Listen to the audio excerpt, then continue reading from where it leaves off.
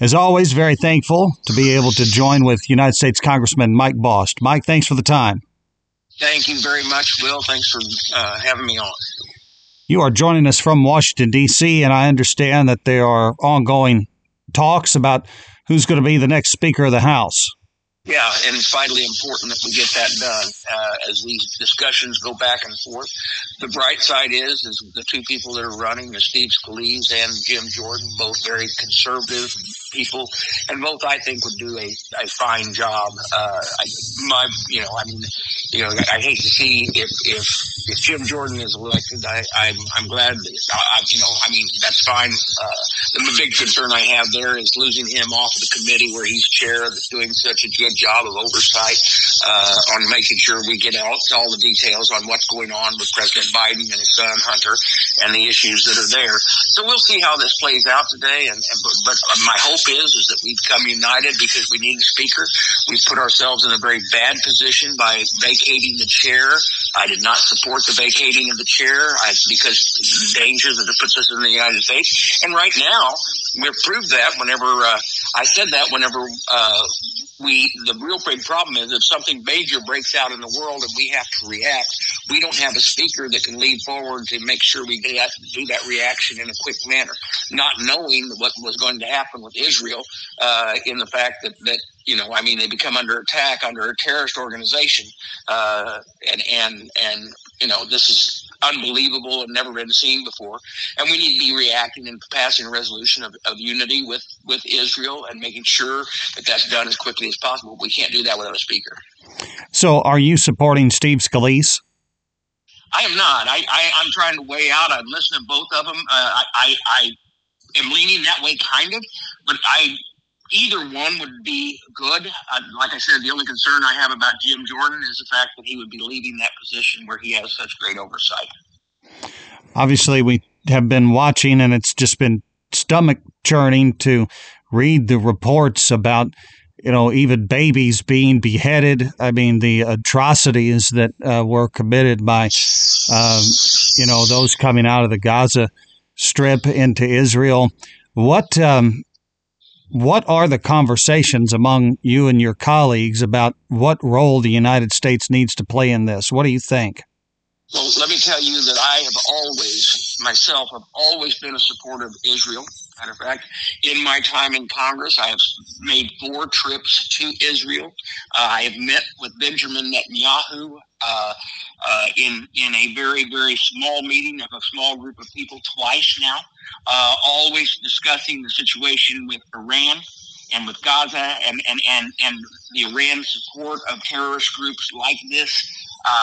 Also, this is more than just a commitment to me. It's a very personal commitment, both from my faith and what I believe and where Israel is in this world and why we need to support our greatest ally. And I've never varied or wavered from that in any way, shape, or form, nor will I ever. And I think my constituents agree with that. But as far as my colleagues is concerned, we all want to get this speakership done so that we can get to the floor. And the first thing, both of the people that are running have said very clearly, the first thing we're going to do once we get a speaker is we're going to move the resolution in support of Israel, and that's what should be done. As I said, I've never wavered. Even whenever I've had different groups from Palestine that want to meet with me, I don't do that because I don't believe in their argument.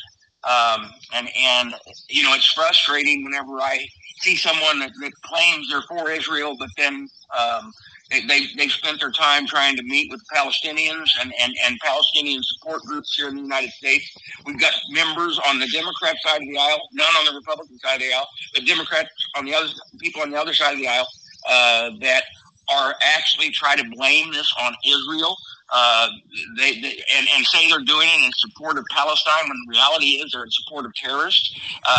We have that here in Congress, but I tell you what, I saw a letter just the other day of about 24 state legislators from Illinois on the Democrat side of the aisle that actually sent a letter specifically stating in there, that it is that Israel needs to be basically told that they're in the wrong, and they need to work through peace that way. No, you can clearly see after the terrorists that came across, well, it's one thing to have one army fight another army, and you got military personnel killing military personnel, but this is a true terrorist group. When they come across and they behead children, when they kill children, when they drag old women through the streets, when they rape women, when they shoot a baby in the womb, not killing the mother, but killing the baby in the womb and doing it on purpose, and then putting that out there. These are horrific crimes. And if we don't stand against this type of ridiculous terrorism and be very clear on where we're at, not wavering, not all of a sudden going and sending out groups to meet with so you can try to better your position in life. But I'm going to tell you, I will not negotiate, nor should I ever negotiate, nor should we ever negotiate with terrorists. Your primary opponent, when he was running for governor, met with the Palestinian support group and stood in front of a map that had Israel wiped off the map. And, That is correct. And you got to wonder what he's thinking. At the time, I would say that he was thinking he needed votes from everywhere, but I can't tell you what, that I will not, and nor have I ever, pursued places that are that are in support of terrorism, that you don't negotiate with them, and because what this does is this proves out what happened across the border from Gaza and from Hamas coming in and doing what they did shows that they don't want a peace. They want to destroy Israel. And if you truly study the factors around the surrounding countries around Israel, that is the thing. They don't want Israel to exist, and they want Jews dead.